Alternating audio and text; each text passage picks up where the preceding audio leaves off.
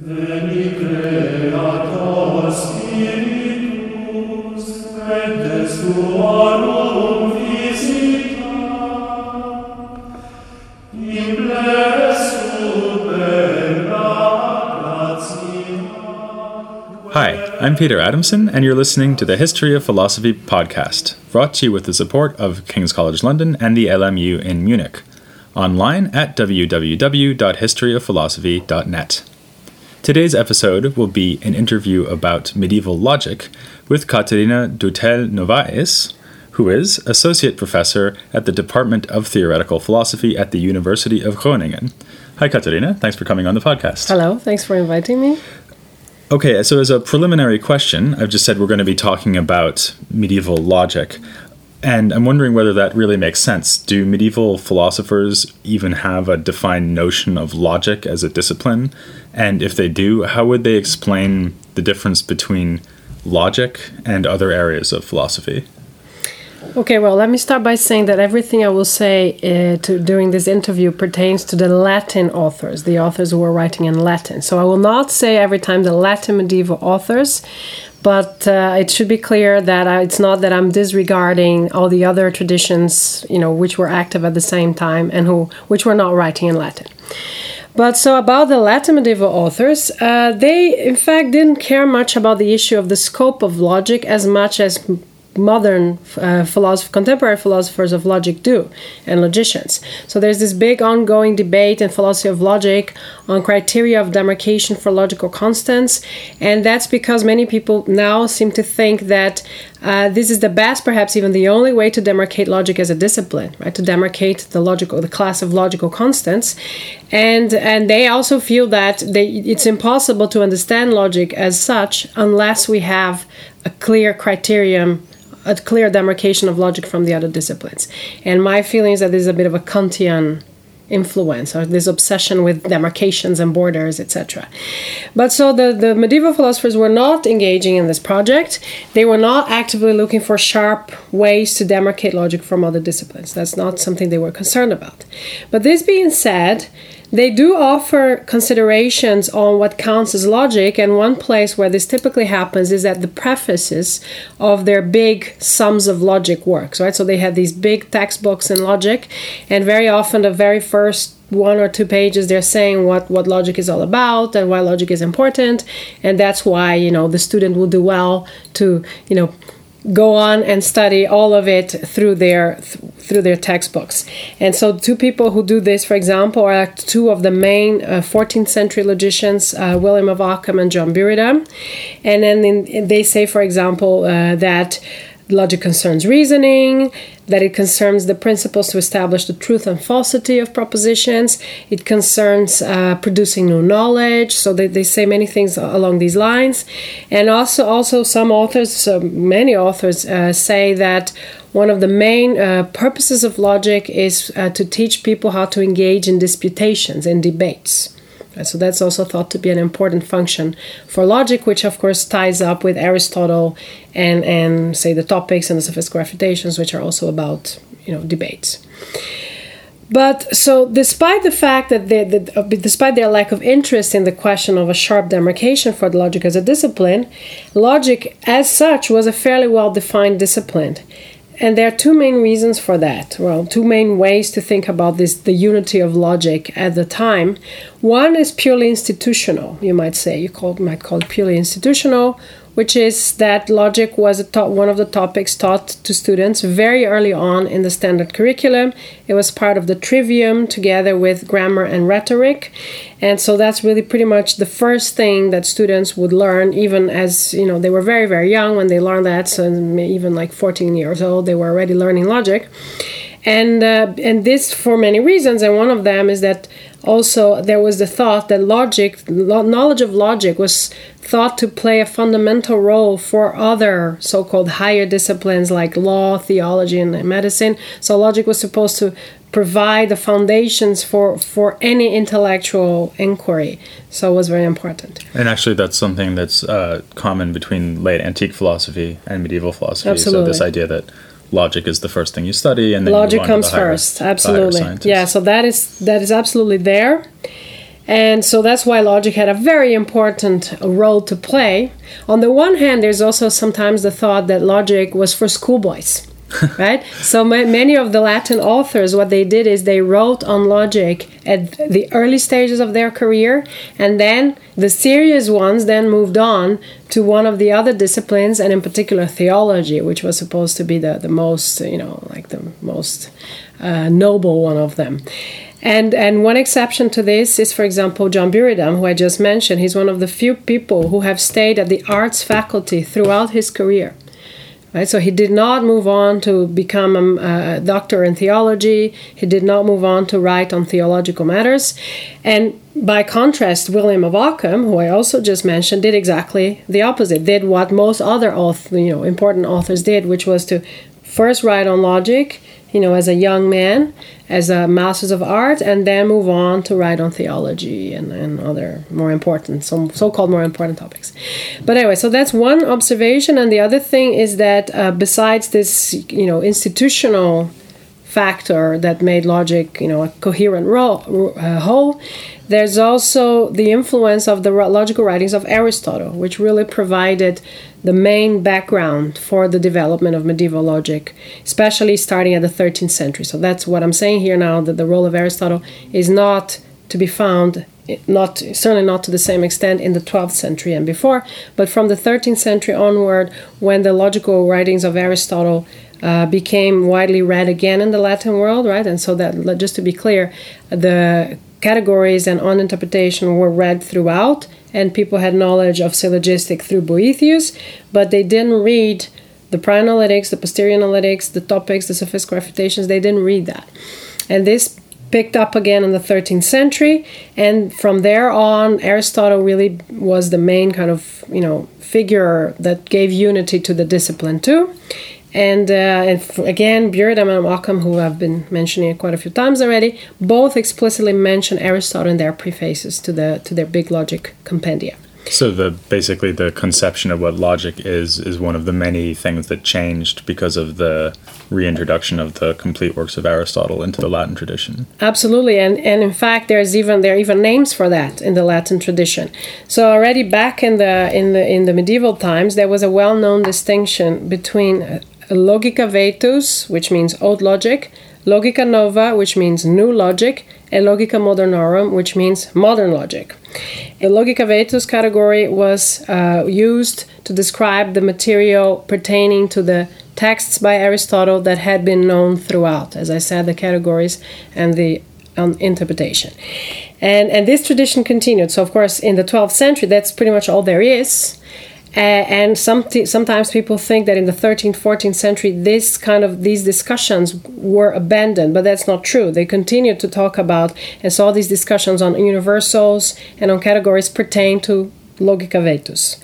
Logica Nova is the category where you find works that deal explicitly with the so-called new texts by Aristotle, new in the sense that they became available again, and this is the sophistical refutations, the topics, and the two analytics, and so Logica Nova is when people are commenting on these particular texts and are writing questions on these texts, so really engaging with these texts. So it's still Aristotle, but it's the so-called new Aristotle. And then Logica Modernorum were the developments which were some, in numerous ways related to Aristotle's logical writings, but were innovations, medieval innovations.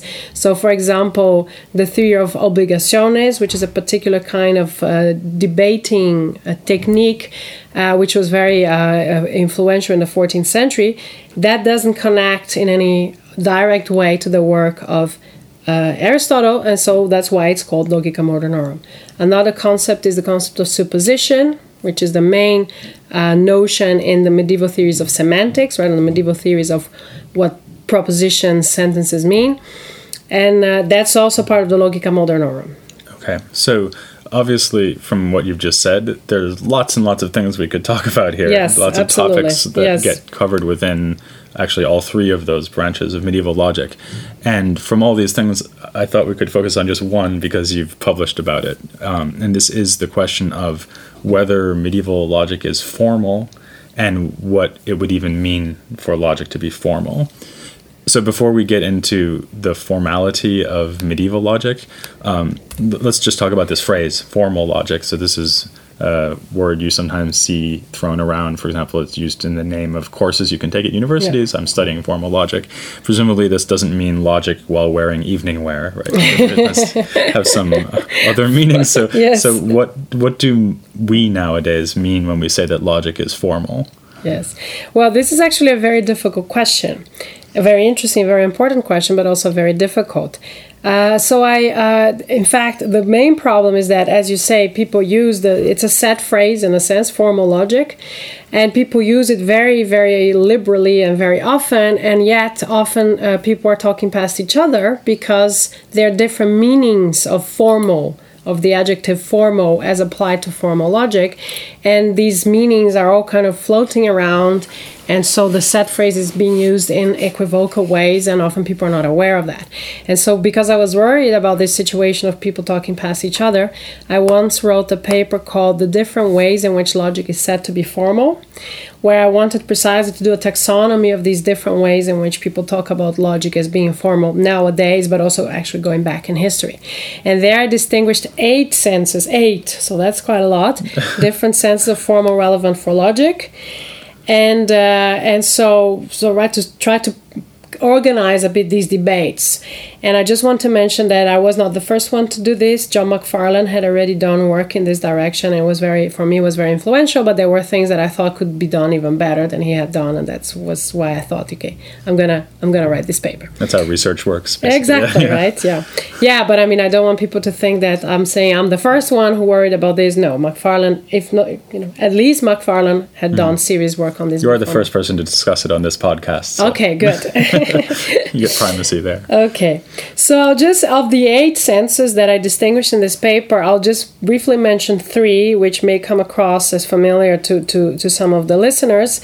So one is the formal schematic, which is the sense of formality that one typically encounters in the first pages of logic textbooks. When people explain what is logic all about, they say, well, logic deals with arguments, and we're interested in the schemes that underlie arguments, and so we are not interested in the non-logical words that are occurring in the argument. We take them out and we just focus on the scheme, and we study these schemes. So it's like using variables. Yes, well, or schematic letters. I mean, so there's this important distinction between schematic letters and variables. Mm-hmm. But that's exactly the idea, right? So you have all A is B, all B is C, therefore all A is C. That's a schema. Okay. Right? And the letters are taking the place of terms that you can fill in and produce real arguments. So that's a very pervasive sense of formal. But then there's also the formal as total abstraction from meaning, which became, in the 20th century, became a rather influential notion of the formal. And I call this notion of the formal as desemantification. And here you can think of people like Hilbert and Bernays who have written, on this notion. And then the another important sense for modern logicians is the formal as computable, and that is understood as formal as pertaining to operations that can be carried out mechanically, which don't require insight or ingenuity. And so just to go back to our medieval authors, I want to say that the formal schematic has its roots in Latin medieval logic.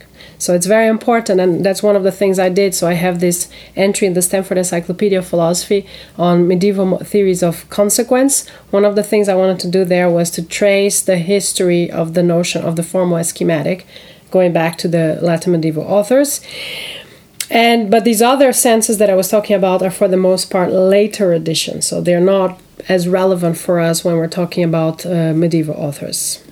Actually, when we talk about formal logic, since, as you were saying before, the context for medieval logic is so deeply Aristotelian, even for the old logic, it was Aristotelian, it calls to mind immediately the Aristotelian distinction between form and matter. So to what extent does that distinction play a role in the ancient and medieval conception of logic? Do they think of logic as being formal in the sense that it has to do with form rather than matter? Yeah, so this is really also one of the things that got me going on this research, right? I thought, like, the notion of form and formal is so important in current debates in philosophy of logic. But I mean, ultimately, it should go back to Aristotle, I thought, right? So how does everything goes back to Aristotle? That's true in any case, but I think in this case in particular, I thought people were not sufficiently aware of the metaphysical Aristotelian roots of this. Sometimes I call it this ideology, the logical form ideology, and the negative connotation is intended.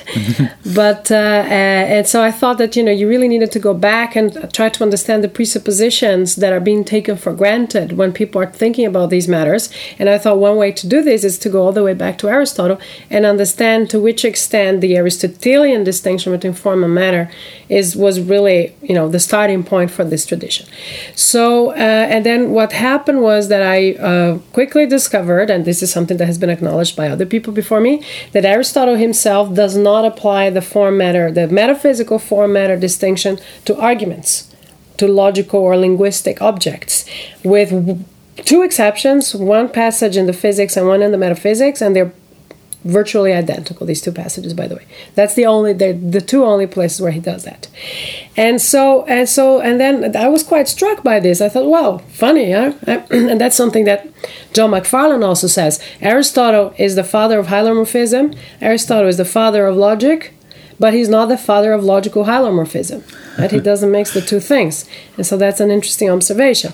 And so I thought, what happened in between? Why do we now apply form and matter so extensively to logic? And the first step in this development was, I guess you could say the first step after Aristotle, the first important step is with the ancient commentators, which I know have been extensively covered by this series of podcasts, and rightly so, because they're wonderful. And the first person that we know of having applied the formatted distinction specifically to arguments is Alexander of Aphrodisias. And so we don't know for sure whether he was picking up from a source that we now no longer have, or if it was an innovation by him. We don't know that for sure. But he then really starts talking about the form and matter of syllogisms, right? And applying these two concepts to syllogisms. And so that's a big transformation. So you may ask yourself, is it that Aristotle thought that arguments were not the kinds of entities which would have form and matter as constituent elements? Right? So, that goes back to the discussion of Aristotle's metaphysics, of Aristotle's hylomorphism. What kinds of entities actually do have form and matter? And that's a big debate in Aristotle's scholarship, which I'm going to leave aside. But so then apparently Aristotle didn't think that the arguments had form and matter, properly speaking. But then some centuries later, we have somebody like Alexander clearly thinking that it made good sense, that it was appropriate to apply this distinction to arguments. So what would that mean? What would it mean to say that a syllogism has a form and then matter? What's the difference between the form and the matter of a syllogism? Yeah, so this is also something that underwent a transformation over time.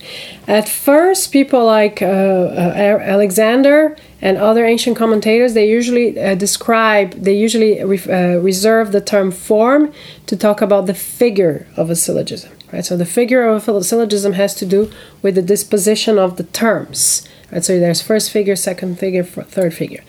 And so this does not have to do with the so-called logical terms. It does not have to do with terms like all or no, right, which are now thought to be the logical terms. The logical terms, so to say, they define the mood of a syllogism, right? And the mood of a syllogism, the moods are Barbara, Celarent, etc. And the mood is really, with the logical terminology in it. So it's very important to realize that at first, people were using the concept of form to talk not about the so-called logical terminology in syllogistic arguments, but to talk about the disposition, the relative disposition of the non-logical terms in the argument. So just to make sure that that's clear, so the figure would be, for example, A, B, B, C, therefore A, C, and then an example of that, a mood, would be Barbara, which is all A are B, Exactly. all B are C, therefore Exactly. all A are C. Exactly. So you add So- the all to get the mood. Yeah, so for example, Barbara and Celarent are both first figure syllogisms, but Barbara is all A is B, all B is C, therefore all A is C, and Celarent is all A is B, no B is C, therefore no A is C. Right. Right? The listener can check the validity of that at home. Yes, homework.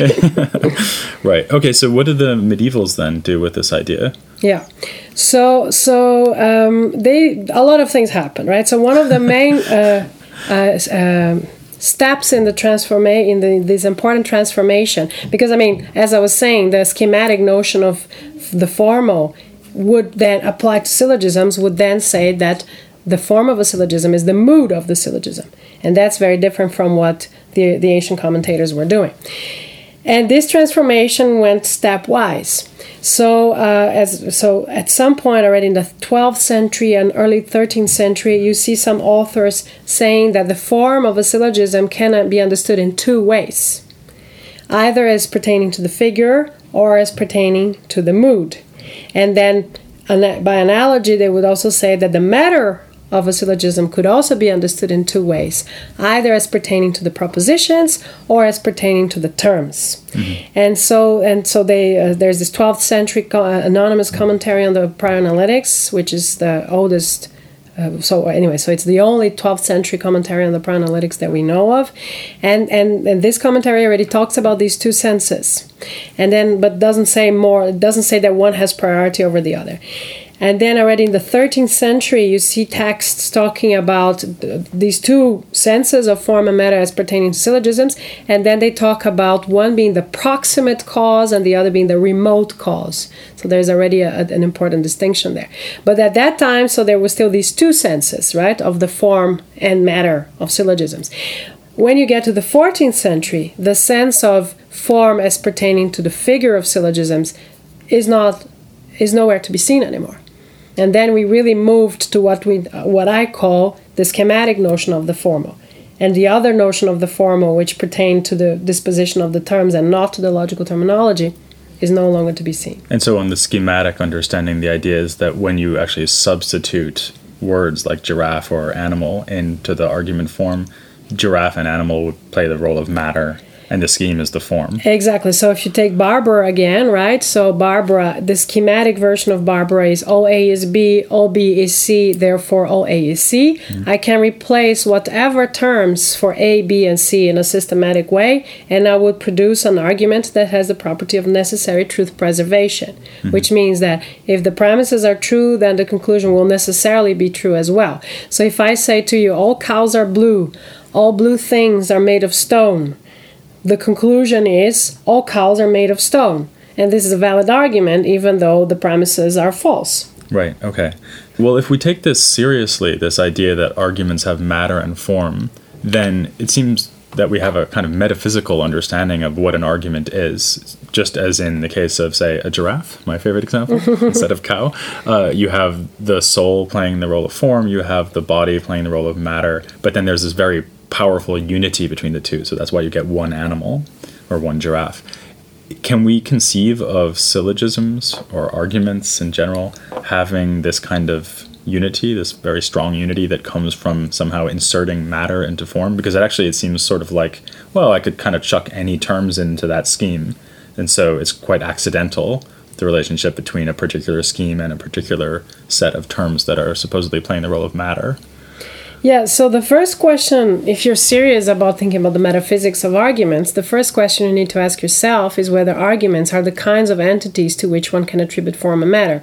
As I was saying, it looked like Aristotle thought that they were not, and then later the ancient commentators thought that they were. And one hypothesis that somebody put forward to me once, but I haven't investigated, and to my knowledge nobody has investigated yet, is that the Stoic idea of lecta, right, of arguments as being viewed as more reified entities, that might have played a role in these developments, right? And then you think, okay, they're really entities in a robust sense, and therefore you can apply the metaphysical notions of form and matter to them. But as a matter of fact, both in the medieval times and in current discussions, a lot of people, I think, don't take the metaphysical perspective sufficiently seriously.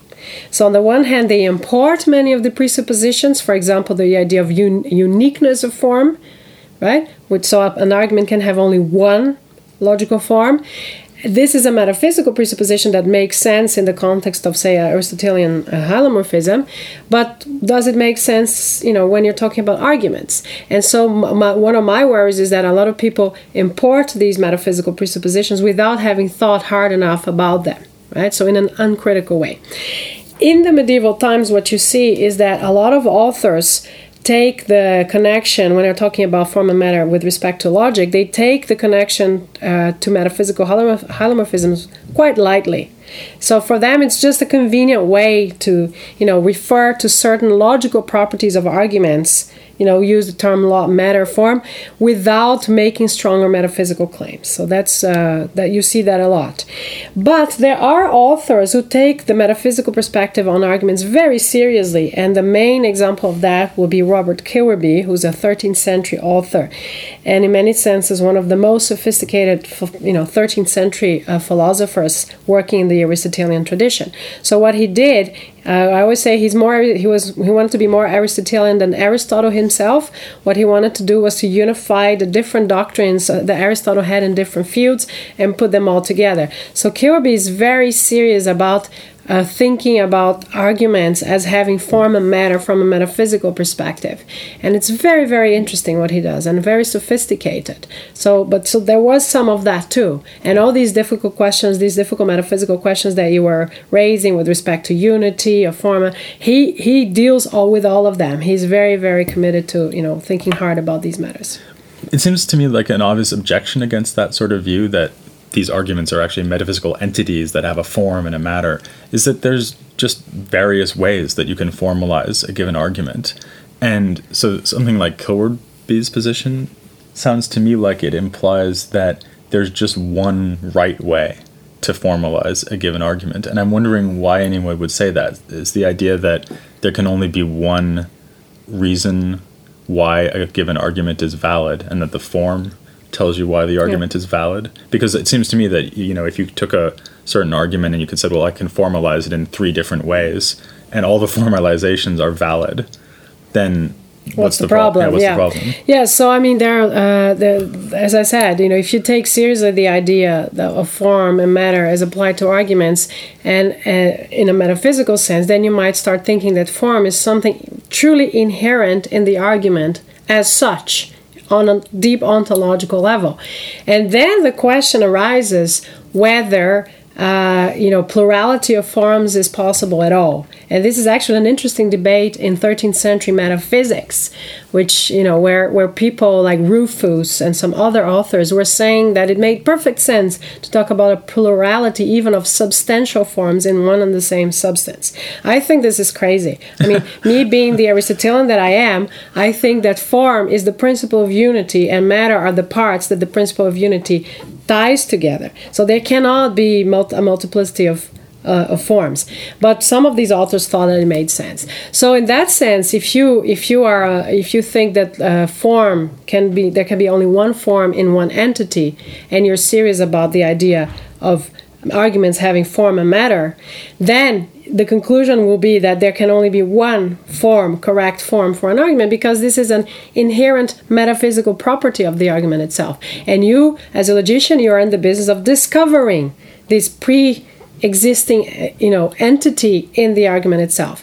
But if you take, a lighter perspective on these things, and you think, well, it's not really something that's really there, right? In an independent way, but it's something that you can attribute to an argument, because then it makes it convenient to study this particular argument from a particular perspective.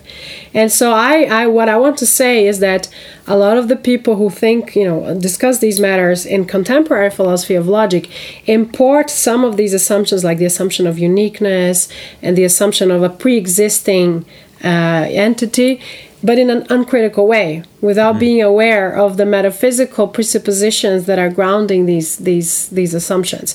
And so that's one of the things I did with my work, was try to be critical of that. It sounds like there's quite a lot of variety then in the way that medieval philosophers think about even this one issue, the question of whether syllogisms have form and matter, and if so, what would be the form, what would be the matter.